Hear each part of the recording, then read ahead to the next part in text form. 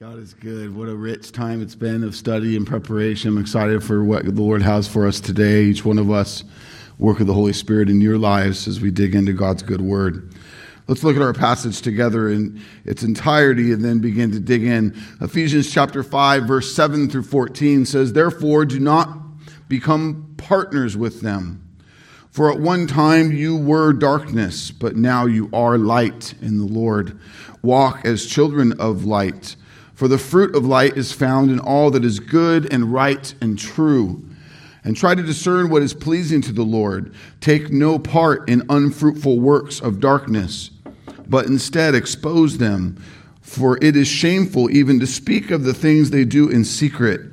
But when anything is exposed by the light, it becomes visible. For anything that becomes visible is light. Therefore it says, awake, O sleeper, and arise from the dead, and Christ will shine on you." The good word of our Lord. To get started today, I want to see Paul's command that fellowship with the wicked is forbidden. Look with me at the beginning of verse 7. It says, "Therefore do not become partners with them." Well, with who? Who are we not to become partners with? For some context of the kind of people that Paul is referring to, we just need to go backwards in our passage and be reminded. Look with me at verse 3 through 5. "But sexual immorality and all impurity and covetousness must not even be named among you, as is proper among the saints. Let there be no filthiness, nor foolish talk, nor crude joking, which are out of place, but instead let there be thanksgiving. For you may be sure of this, that everyone who is sexually immoral or impure or who is covetous, that is an idolater, has no inheritance in the kingdom of Christ and God." Paul is describing people who are still in their sin. They are not surrendered to Jesus as Lord and Savior. What does it mean to not become partners with them, as he's saying here in verse 7? It means if we belong to Christ, we do not partner with, or you could say have intimate connection with, unbelievers, those who stand against Christ as his enemies. Paul is clear in 2 Corinthians 6:14, "Do not be unequally yoked with unbelievers. For what partnership has righteousness with lawlessness? Or what fellowship has light with darkness?" Do you see the direct correlation of what is said in our passage here today? It is an important thing that all Christians know that the Lord's word forbids an unbeliever to join their lives with a believer. This is especially true in marriage. To be clear, this doesn't mean that if you're already covenanted in marriage, you separate. For God is sovereign over the fact that he might save one and not the other. Paul's emphasis is about the reality that our close relationships, our most important partnerships, will bring unneeded compromise if they are with unbelievers. We are on different paths in everything we do. And this needs to be taken seriously in our relationships. Does this mean you go home today and tell all of your secular friends we can't be friends anymore? No, that's not what I'm saying. Don't do that. That's weird. Please don't do that. But it does mean serious and particular adjustments in your more intimate relationships needs to begin if we are going to take God's word seriously in this matter. Here in 2 Corinthians 6:14, Paul says, "Light and darkness cannot have fellowship." That's interesting because I think in general, we as a church look at that word fellowship too lightly, and so that seems odd to us. So let's stop and think about that for a moment. What is fellowship? The Greek word is koinonia. It is a unique and special bond. It's not a casual relationship or a casual friendship. It's an extra special connection. It's a partnership. Again, this is more than a casual friendship, a work relationship, or a neighbor relationship. It is another level of connection and relationship. Church, the simple fact is that we cannot have fellowship with those who are lost in the world like we have it with each other in Christ. We share a bond in Christ that we do not share with those who are in the world. They simply do not understand our convictions or our priorities. And if they say they understand, they do not agree with them to the degree that they participate in them with us. They're without faith. They're without obedience. Our closest friends, our truest family, our deepest relationships will be with true brothers and sisters in Christ. This is a part of the overhaul of your new birth in Christ. We've been removed from sin and death, removed from the ways of the world. We've been enlightened. We've been reborn to be given conviction, to be given power to honor God in a way that those who are still apart from Christ will not and cannot. This needs to be reflected then in our deepest relationships. True fellowship is to be devoted to the family of God and no longer with those in the world. Again, I'm not saying friendship. I'm not saying acquaintances. I'm not saying work relationships. I'm saying fellowship, that deeper bond and union and connection we share. Paul says here in verse 7, do not become partners with them. In this, I want you to begin to see the word fellowship differently than maybe you have in the past. I want you to see it as a deeper and more intimate thing than you've probably seen it to this point. You've talked about times of fellowship, and maybe what you generally think of is just we're together. We're breaking bread together, we're in a space together, and it's a more general just time together. But that word fellowship means something more than that. So I want us to begin to grasp the deeper value, the deeper essence of what is being talked about there. It needs to mean something more than casual time together. It needs to care.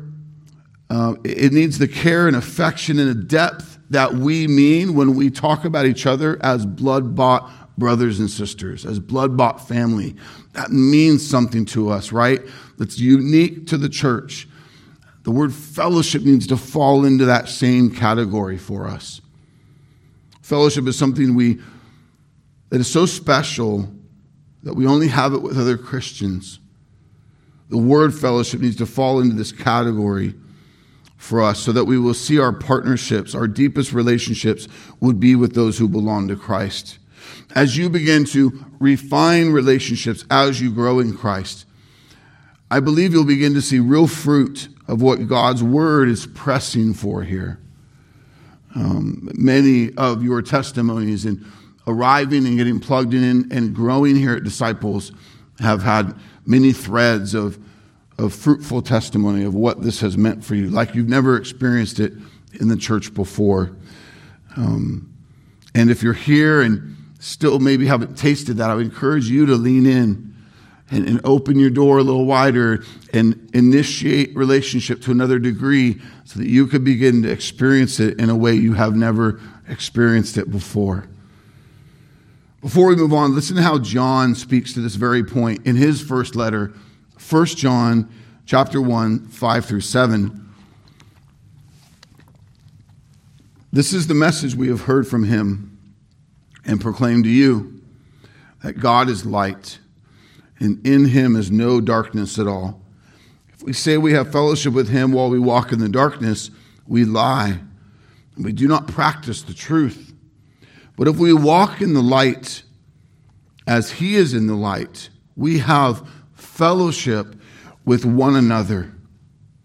And the blood of Jesus, his son, cleanses us from all sin. Much of what Paul is about to say in this passage that we'll focus on this morning points to the fact that the children of the light do not fellowship with the children of the darkness. And so I want us to keep going so we could see this fleshed out a little more in our time together. Look with me at what Paul says here in verse 8.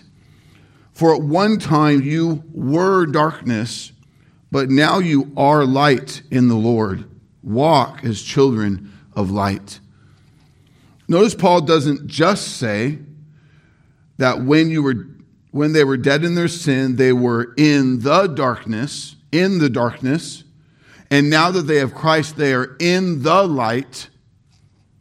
While that's true and wonderful, Paul says here they were darkness and now are light.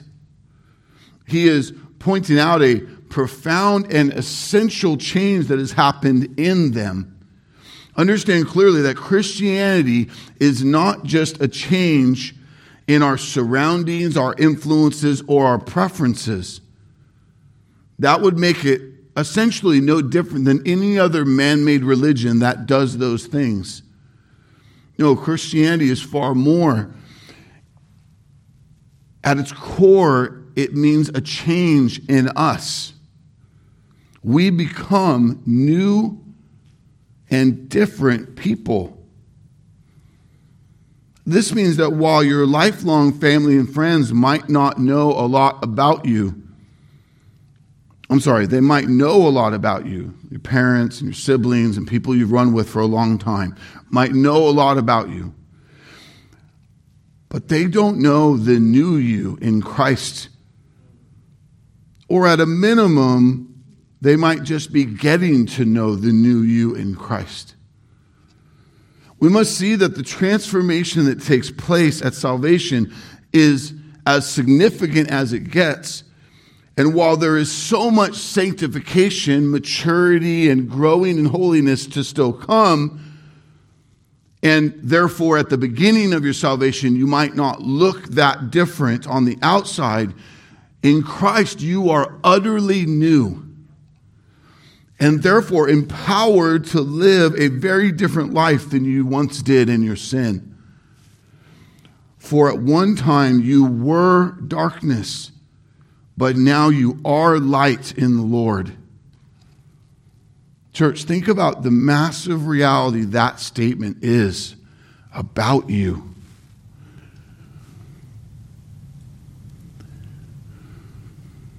This is not small. You have not just become a little excited about religion like most secular people in your life will perceive it.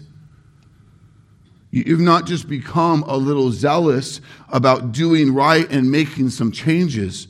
No, you were darkness, but you are now light in the Lord. Amen? What does this mean for us? It means that we are to walk as children of the light. For at one time you were darkness, but now you are light in the Lord. Walk as children of the light. Ephesians 5:8. Paul once again calls his fellow Christians he's writing to action, to walk. And we've heard him already do this in this very letter. A couple key places, Ephesians 4:17. Now this I say and testify in the Lord, that you must no longer walk as the Gentiles do, in the futility of their minds. And then we see him use this phrase again in Ephesians 5, verse 2. And walk in love, as Christ loved us and gave himself up for us, a fragrant offering and a sacrifice to God. Paul is going to speak this way one more time. We'll see next week in verse 15 of chapter 5. But it's important we continue to see the importance of this exhortation. The Holy Scriptures have charged the people of God to be attentive to how we walk. The Holy Scriptures have done this from the beginning. We go back to places like Deuteronomy 8:6, which says, so you shall keep the commandments of the Lord your God by walking in his ways and by fearing him. We see it in places like Psalm chapter 1, 1 and 2. Blessed is the man who walks not in the counsel of the wicked, nor stands in the way of sinners, nor sits in the seat of scoffers. But his delight is in the law of the Lord, and on his law he meditates day and night. We are to reveal the work of the Lord in our lives by walking and talking and living out what God has done in us and is doing through us. Let me ask you, just to make it personal, how are you walking lately? How are you living? What are you doing with your days, these days that God has graciously entrusted to you? What is your testimony lately? All too often, we who claim Christ can be guilty of slipping back into a mode where we really are just kind of moving through our days. We're punching our card. We're going through the motions. Here, another holiday is here, and we go through our traditions. But is there a walk and a talk and a witness as children of the light that's happening in you?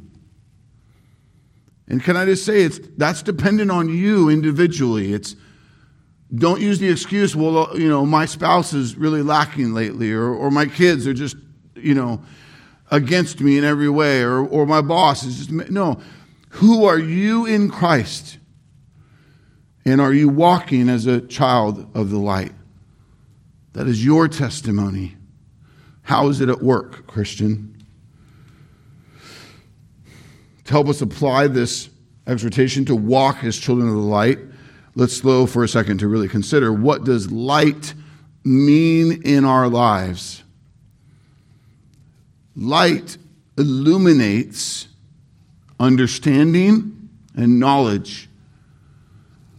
Light reveals truth in a world of lies. The light of Christ at work in us means we will not just know God's word, but believe it and put it to work. Light exposes sin, and it helps us, therefore, to bring real accountability and to move to real repentance of sin, to turn from it, put it away. Listen to how Jesus speaks about walking in light, Matthew 5:14-16. He says to the church, "You are the light of the world. A city set on a hill cannot be hidden, nor do people light a lamp and put it under a basket, but on a stand, and it gives light to all in the house. In the same way, let your light shine before others, so that they may see your good works and give glory to your Father who is in heaven." He says that you and I, who are in Christ, are the light of the world.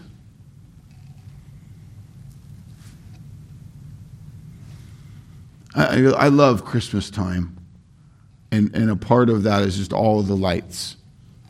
I mean, just even the stage is just gorgeous, just covered in light. And there's just something about it.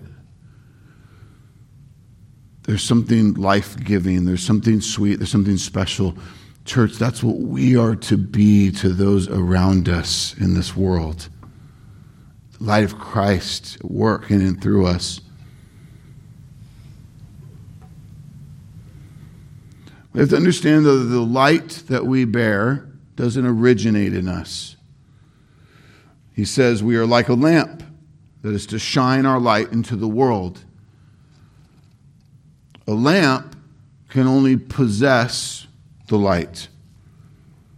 Jesus Christ himself is the light of the world, and you only shine his light when you are lit by him. Jesus says in John 8:12, "I am the light of the world. A candle sits in the darkness as it doesn't produce light by itself. It must first be lit to illuminate. All those who live in their sin, who do not submit to Christ as Lord, but are the Lord of their own lives, they're dead in their sin. They walk in spiritual darkness. While they are physically alive, they have no spiritual light, the light of Christ.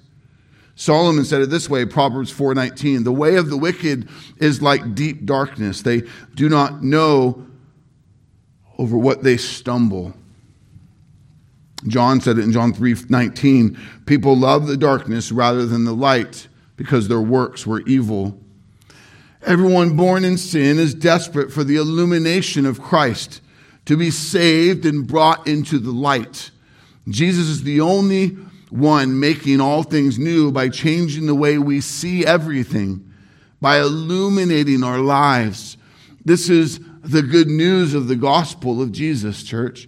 Colossians 1:13 through 14, he has delivered us from the domain of darkness and transferred us into the kingdom of his beloved Son, in whom we have redemption, the forgiveness of sins. Praise God that Jesus took our deepest darkness and forgave us all our sins. Only Jesus Christ can turn the light on in your heart. By God's grace, you might be feeling utter despair of stumbling in the darkness lately in your life.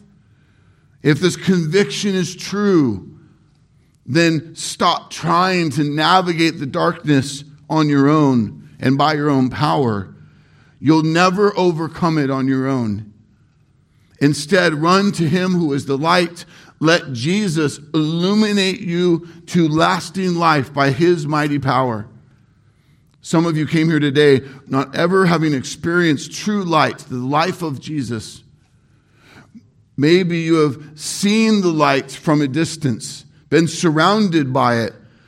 You even come to church and played out what you thought was the Christian life. But in the end, all you were doing was standing in the afterglow and not truly consumed by the light yourself. Today, if this is you, I pray God gives you eyes to see what Jesus has done on your behalf, and that it would become all-consuming, all praiseworthy good news to you.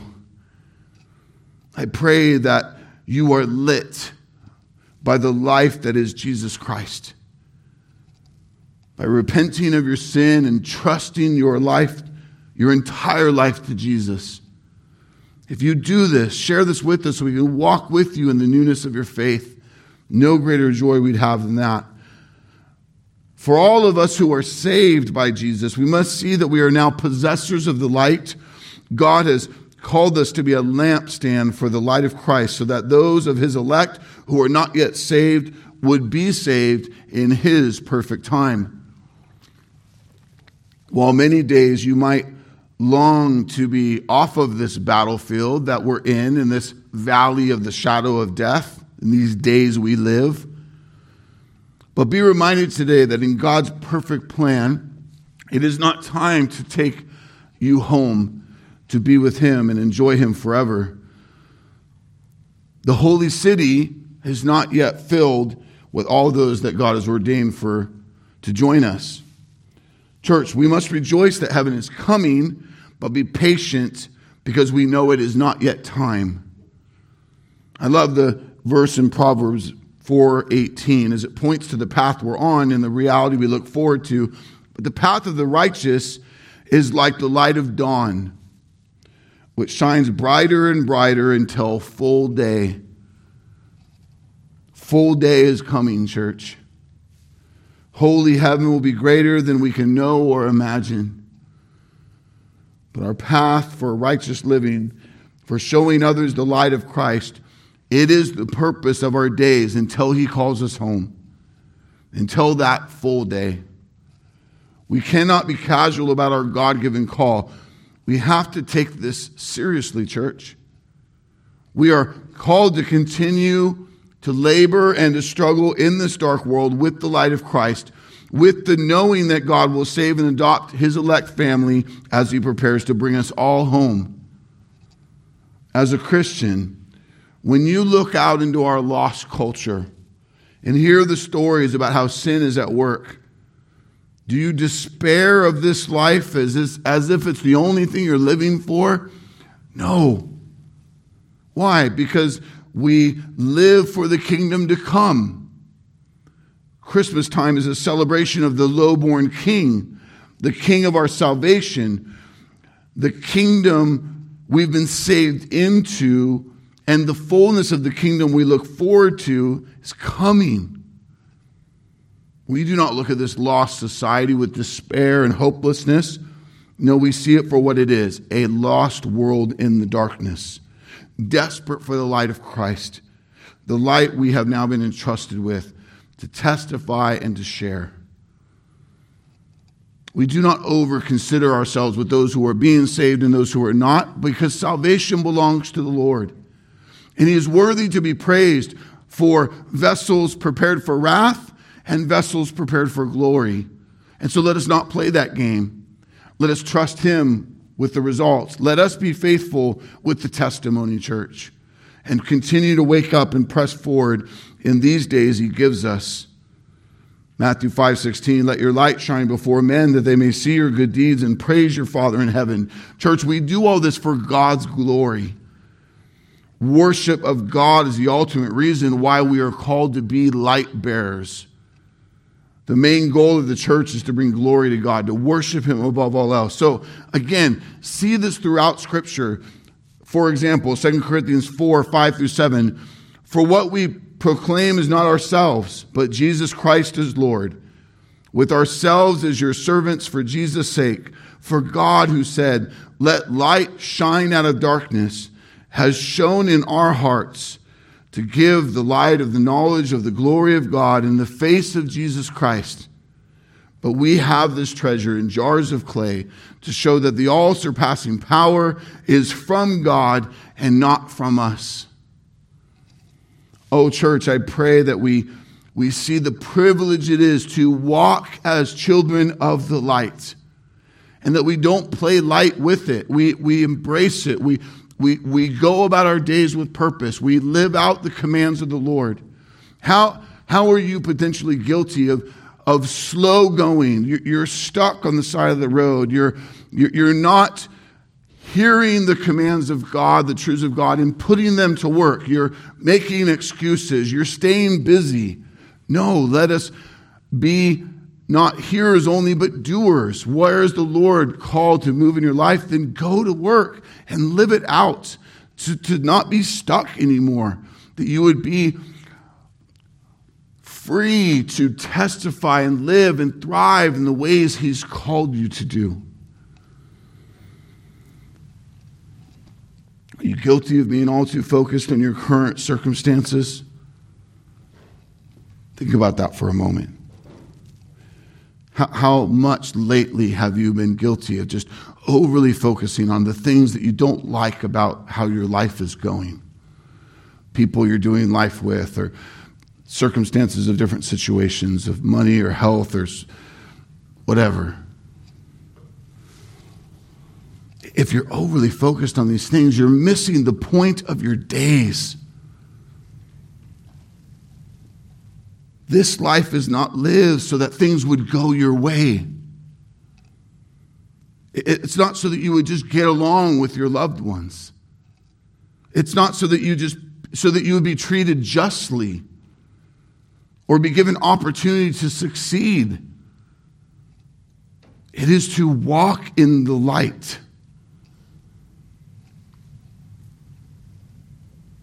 It is to give them Jesus, church. You need nothing because you have Jesus. Do you get that? Let's see what Paul says next. Second part of verse 8 and 9. It says, walk as children of light, for the fruit of light is found in all that is good and right and true. The fruit of light is good. The fruit of light is right. The fruit of light is true. This makes sense because the light is Christ. The fruit of Christ is good and right and true. Amen? Because God is good and right and true. Notice he says all that is good, right, and true. That's a huge statement. All that is God-honoring, all that is worthy of our great Lord. The evidence of being in the light is the fruit we produce. When lit by God, we will walk in the newness of Christ that produces the fruit of the Spirit. Our brother Scott Waterman taught on the work of the Spirit just this last week at midweek gathering. What a blessing.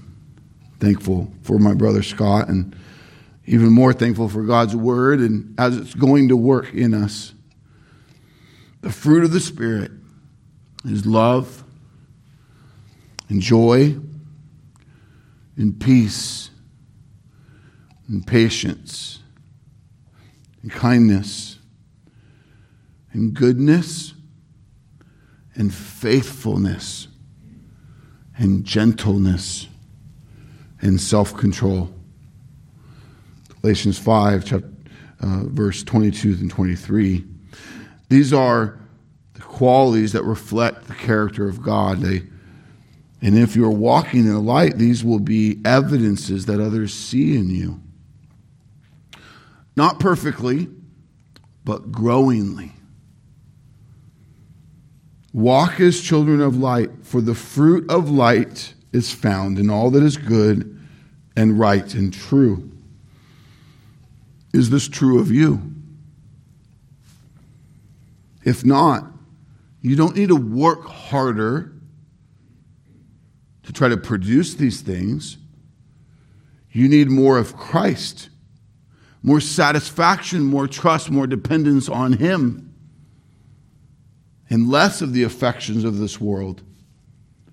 As a branch, we need to abide more in the vine who brings life. Because we will not, as a branch, produce fruit on our own. This is why it's the fruit of the Spirit that God produces in us.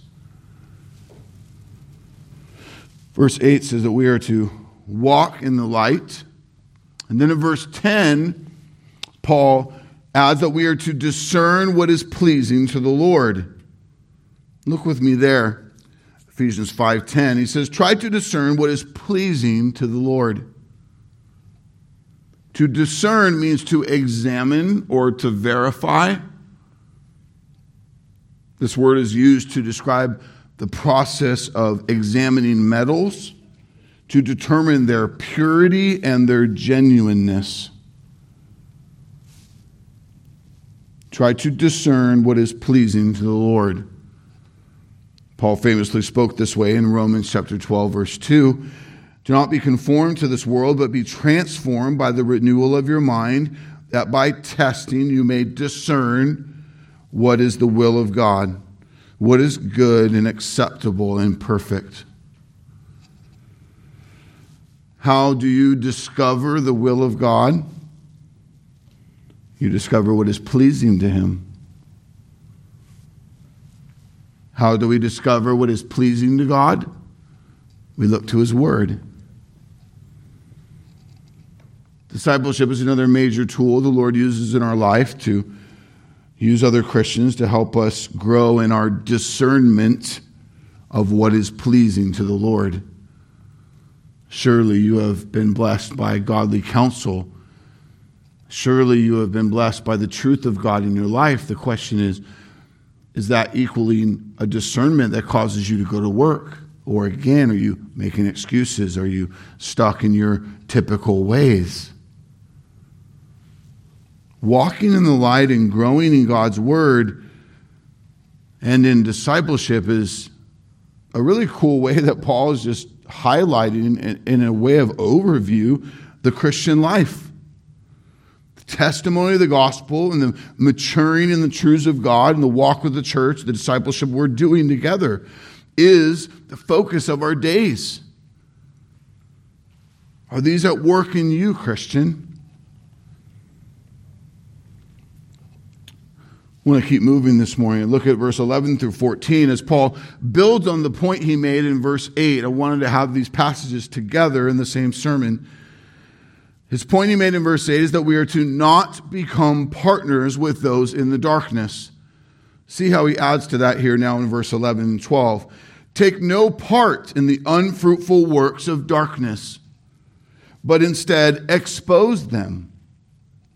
For it is shameful to even speak of the things they do in secret. First, Paul says that we are to not participate in the unfruitful works of darkness. The unfruitful works of darkness, the fruit of the work of darkness, this is evil. This is wickedness. Wicked things that spring from sin and Satan. Of this, theologian of old, John Gill, wrote, "Fellowship is not to be maintained with the works of darkness, which are sins, because they are opposite to light, to the light of nature, to the light of the divine word, both law and gospel, to the light of grace, to God, the fountain of light, and to Christ, the light of the world." The works of darkness are unfruitful because good fruit honors God. God-honoring fruit grows from a tree that is healthy and spiritually alive, not a tree that is dead.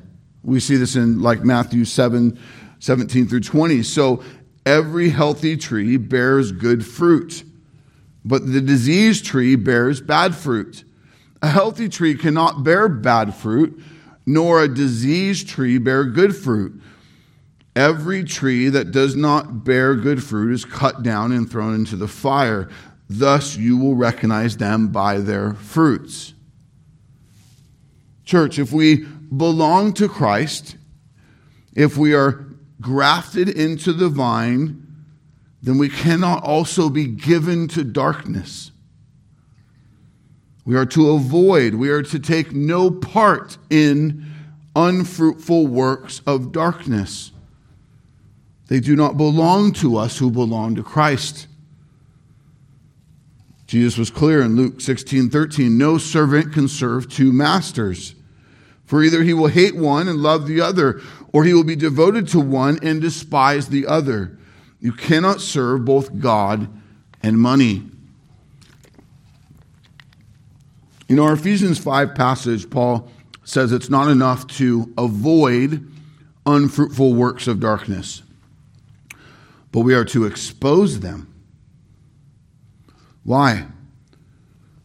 Well, in love, so that others do not fall prey to them.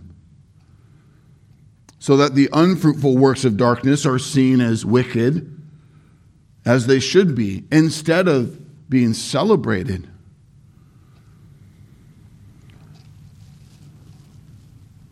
Now, this does not mean that we have nothing good to say about or no connection to at all to people who are of the world and not in faith, or who do nothing in faith. Can I like a song that a non-Christian writer speaks of a joyful memory at the bay he has with his wife? Or can I enjoy the acting of a non-Christian actor in a movie? I believe you can. Can I root for an athlete who is good at his sport but not believing and therefore very lost in sin? Can I eat at a restaurant that is owned by people who likely spend their money on worldly agendas? I believe you can. If you didn't do these things, there would be very little of life that you could do at all. So much of this world is owned and run by people dead in sin. You likely couldn't own anything, clothes, cars, houses made by others, subscribe to any services, mobile phone, computer software, do activities where your money pays people who are in serious sin. To do this, you would have to go out of the world. Yet God has specifically called us to live here as active lights. So my encouragement in that is to be very careful as we look to honor God's word in this, to not become pharisaical in how we walk this line. The key Paul is pointing out is that we do not personally participate in or directly encourage or celebrate the unfruitful works of darkness in others. You do not celebrate media that's promoting sin or endorse the personal lifestyle of the sinful athlete, or endorse the extracurricular wicked causes of the secular organization. If a loved one is participating in blatant sin, then you do not celebrate or participate in that sin with them. This is why we don't attend or encourage so-called homosexual weddings, or why we don't get drunk with someone to celebrate their new job. Can I still love and care for the homosexual unbeliever in certain ways that doesn't endorse or ignore their sinful lifestyle? Can I celebrate the new job with a friend in a way that honors God? Yes. But we do not participate in the unfruitful works of darkness. Church, we're called to be set apart. That's the point of our testimony. This is going to make waves in your life. You're not going to meet the expectations of the lost in your life of how they would hope and want you to just stay in the rhythm of the river with them. There's going to be many moments where you stop and say, no, I can't and I won't do that. It's the point of our testimony. We're not like the world anymore. We've been transformed by Christ. The old is gone, the new has come. We don't belong to the world anymore. We belong to Christ. This brings a real tension point to many Christians that, if they're honest, don't like to hear, but we must. And that's the point that Paul makes here, that we're not just to be set apart from them, but we are to expose them. Ephesians 5:11, take no part in the unfruitful works of darkness, but instead expose them. We are to love them enough to point out their sin. The word expose here means to rebuke or admonish. We are to do this in a way by which we are pointing out their need for a Savior, just as we have that need. We don't stand over them in self-righteousness. We point the light of Christ and the grace of God to save and set free. We point out their need to submit to the one true God and to know His will and His power for their lives so that they would turn from sin and death and submit to Christ and honor Him instead. Church, there is a hard reality that our standing in the light and our exposing others to sin to the light will mean for us. In other words, this is not an action that's without consequences. Both your not participating and your exposing sin and wickedness is going to mean real and hard consequences in your life. Don't be naive to think otherwise. It will mean real hardship in relationships. It will mean more than hardship. It will mean the loss of career opportunities. It can mean real and painful rejection from family members. It can mean a change in lifelong friendships. But again, Scripture is clear to say that this is not to be avoided because it will be hard. But it's clear to say that this will happen as we are faithful to God's call in our lives to be lights in this world. These consequences. I mean, here are a few texts that speak to this. Jesus was clear. In John 15:19, if you were of the world would love you as its own.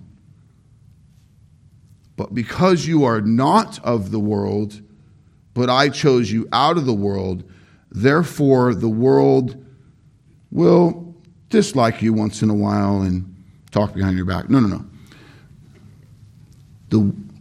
Therefore, the world hates you. The world there is not just like big companies or entities or no. That's anyone in your life who's still in the world. That could be a mom or a dad or a sister or a brother, a close friend.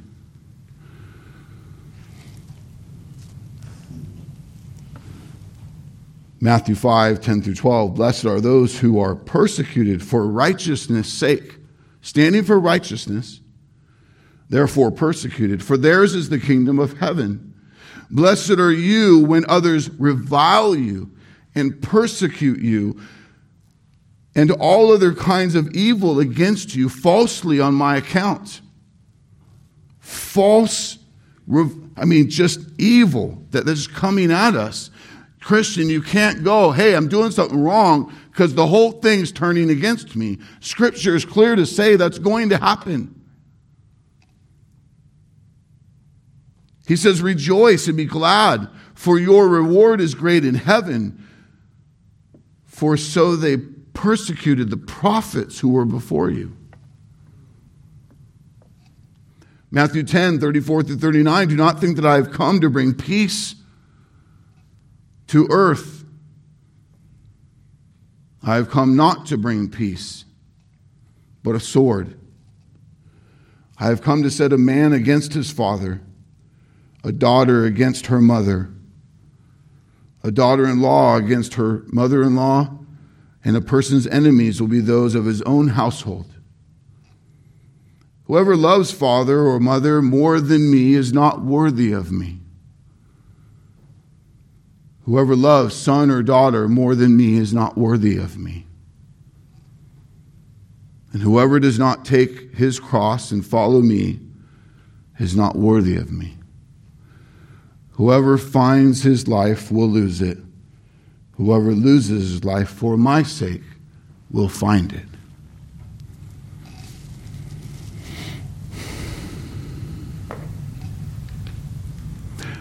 We read earlier in our Advent reading the arrival of lasting peace. What that's speaking to is peace like you've never known outside of Christ. Peace, real shalom in your life. This is game-changing, church. This is what Christ does in us. But what he's not bringing is pageant model peace on earth. Hey, what do you want? I want peace on earth. Yeah, that's not going to happen. It's not. Because what is sinful and wicked will be damned, will be judged, is without life. And what is alive in Christ will rejoice, will be protected. There is a war. The Lord has come to bring greater definition to the separation of these things. We don't help things when we try to have pageantry peace. That's not what Scripture calls it to be. We are to not participate, and we are to expose wickedness and darkness and sin. That's going to mean consequences in our lives. A huge example of this was the life and testimony and death of Stephen. You can read more about it in Acts 6-8. The light was surely at work in Stephen, so much so that the testimony said that his face was like that of an angel. Acts 6:15. His light and the gospel testimony, and his gospel testimony meant great hostility for his life. Even the pre-converted author of our very letter here, of Ephesians, Paul, in his pre-conversion, back then known as Saul, was hostile to Stephen. In Acts chapter 8, verse 1, we read that Paul, then called Saul, himself approved of Stephen's execution for the very light he was testifying and the admonishment he was bringing. They stoned him to death for it. Oh, church, may we be ready to expose the darkness and shine bright the light. May we fully understand that when people we expose who are in the dark, it's going to bring persecution, it's going to bring turmoil. We don't sinfully, selfishly, fleshly choose to avoid these opportunities because it would be easier to avoid them. We do not avoid the commands of God to shine bright and to expose sin. We must step up and step out all the more for the glory of God and the good of those he will save. Amen? This is how Paul finishes his exhortation by saying in verse 13 and 14, but when anything is exposed by the light, it becomes visible, for anything that becomes visible is light. Therefore, it says, awake, O sleeper, and arise from the dead, and Christ will shine on you. Many theologians believe Paul is quoting from Isaiah 60:1-3, which says, arise, shine, for your light has come, and the glory of the Lord is risen upon you. For behold, darkness shall cover the earth, and thick darkness the peoples. But the Lord will arise upon you, and his glory will be seen upon you, and nations shall come to your light, and the kings to the brightness of your rising. The correlation works, church. God has set forth a plan from the beginning of time to awaken many from death to life, to bring them out of the darkness and to illuminate them with the truth that is Christ, to give them saving faith so they too can be lit. They too can be made alive in Jesus Christ. God doesn't call us to shine our light into the world for no good reason. No, he does this so that many will be exposed by the light of Christ. They'll be exposed and they'll become visible and come into the light and out of the darkness. John 5:25, Jesus says, truly, truly, I say to you, an hour is coming and is now here, when the dead will hear the voice of the Son of God, and those who hear will live. Jesus says, truth, truth, I'm speaking here to you. Do not hear it clearly.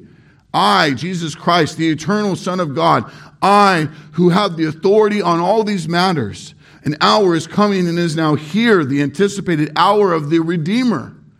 The new life maker, the Word of God will speak, and those who hear it will live. Those who were dead in their sin, who were spiritually bankrupt, those who were deaf and blind and morally corrupt, will hear and see and know my voice, and they will live, and they will believe, and they will move from death to life, from bankrupt to rich, from enemy to adopted son and daughter. I'm thankful for the Shockleys' testimony this morning and all that God's doing in them. But don't forget, it was not that long ago that both of these guys were lost in sin, recently saved by God, baptized into new life in Christ. By Shockleys' own testimony and the testimony of those I knew who knew him, he was a heathen among heathens, a professional drunkard, a bruiser. And by God's mercy, he drew him near and illuminated his dead heart. And for many to hear Thomas Shockley was saved, he's a Christian, going to church, and then his unbelieving wife tags along in whatever this thing is that my new husband's going through. Seeing it as maybe generally good and having really no personal longing for it at all. Why? Because she's dead in sin. Could it be that God's will would be to save her too? And by his grace, by the preaching of his word, by the shedding of light and him opening up deaf ears, he says, I trust God, I believe. I'm brother, sister, and she's baptized. Praise God. I mean, that the out of debt and the growing in financial practice is awesome. You should do that too. Stop making excuses. Get that area healthy. But that's just like the cherry on top of this amazing cake that just recently happened. We need not forget that. And so let us continue to bear this light. Let us continue to be bold in these proclamations that even those that we think are so hopeless, are so gone, are not. If it be God's will, he will save them. That we would be bright and we would be trusting him even when this gets hard, even when this gets messy. You have a sweet and real fellowship among the body of Christ, your forever family.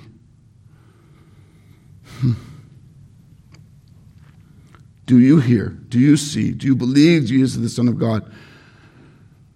Giving your life to him. Oh Lord, may it be so for those in the room today who have not yet heard, that they too would believe. The call on the unbeliever is to repent and believe from Holy Scripture. Or as Paul says it here, awake, O sleeper, and arise from the dead, and Christ will shine on you. What a gift of God. What a perfect and complete work of Christ. What a responsibility we have been given to shine the gospel light and expose sin as folly. May many come to saving faith and join our forever fellowship. Amen? In the light of your grace, you end my darkness. In the light of your grace, my burdens lose their weight. In the light of your grace, you lift my head up. In the light of your grace, my sin is washed away. This is our concluding ballad, our praise to our good God, our celebration of all that he has done. Pray with me, and we'll sing loud to the Lord before we go. Thank you, Lord, for all that you are. Thank you, God, for all that you're doing. For the ways in which you're at work, the ways in which you're stirring hearts, the ways in which you are awakening the dead in sin to life. Lord, if we are guilty of allowing our light to be under a basket because we want to avoid the drama, because we don't want to put up with the consequences and the persecution, Lord, let us repent of that. Let us be humble in our testimony, not be arrogant, not be flippant, but have a loving disposition, a tender disposition for the sensitivity of just what this means for someone to be dead in sin and apart from you, and their greatest need to know Jesus and trust him with their lives, that many would be saved. Lord, I thank you for the fruit of this passage in Ephesians 5 in our lives, and more growing fruit of the Spirit as we walk as children of the light.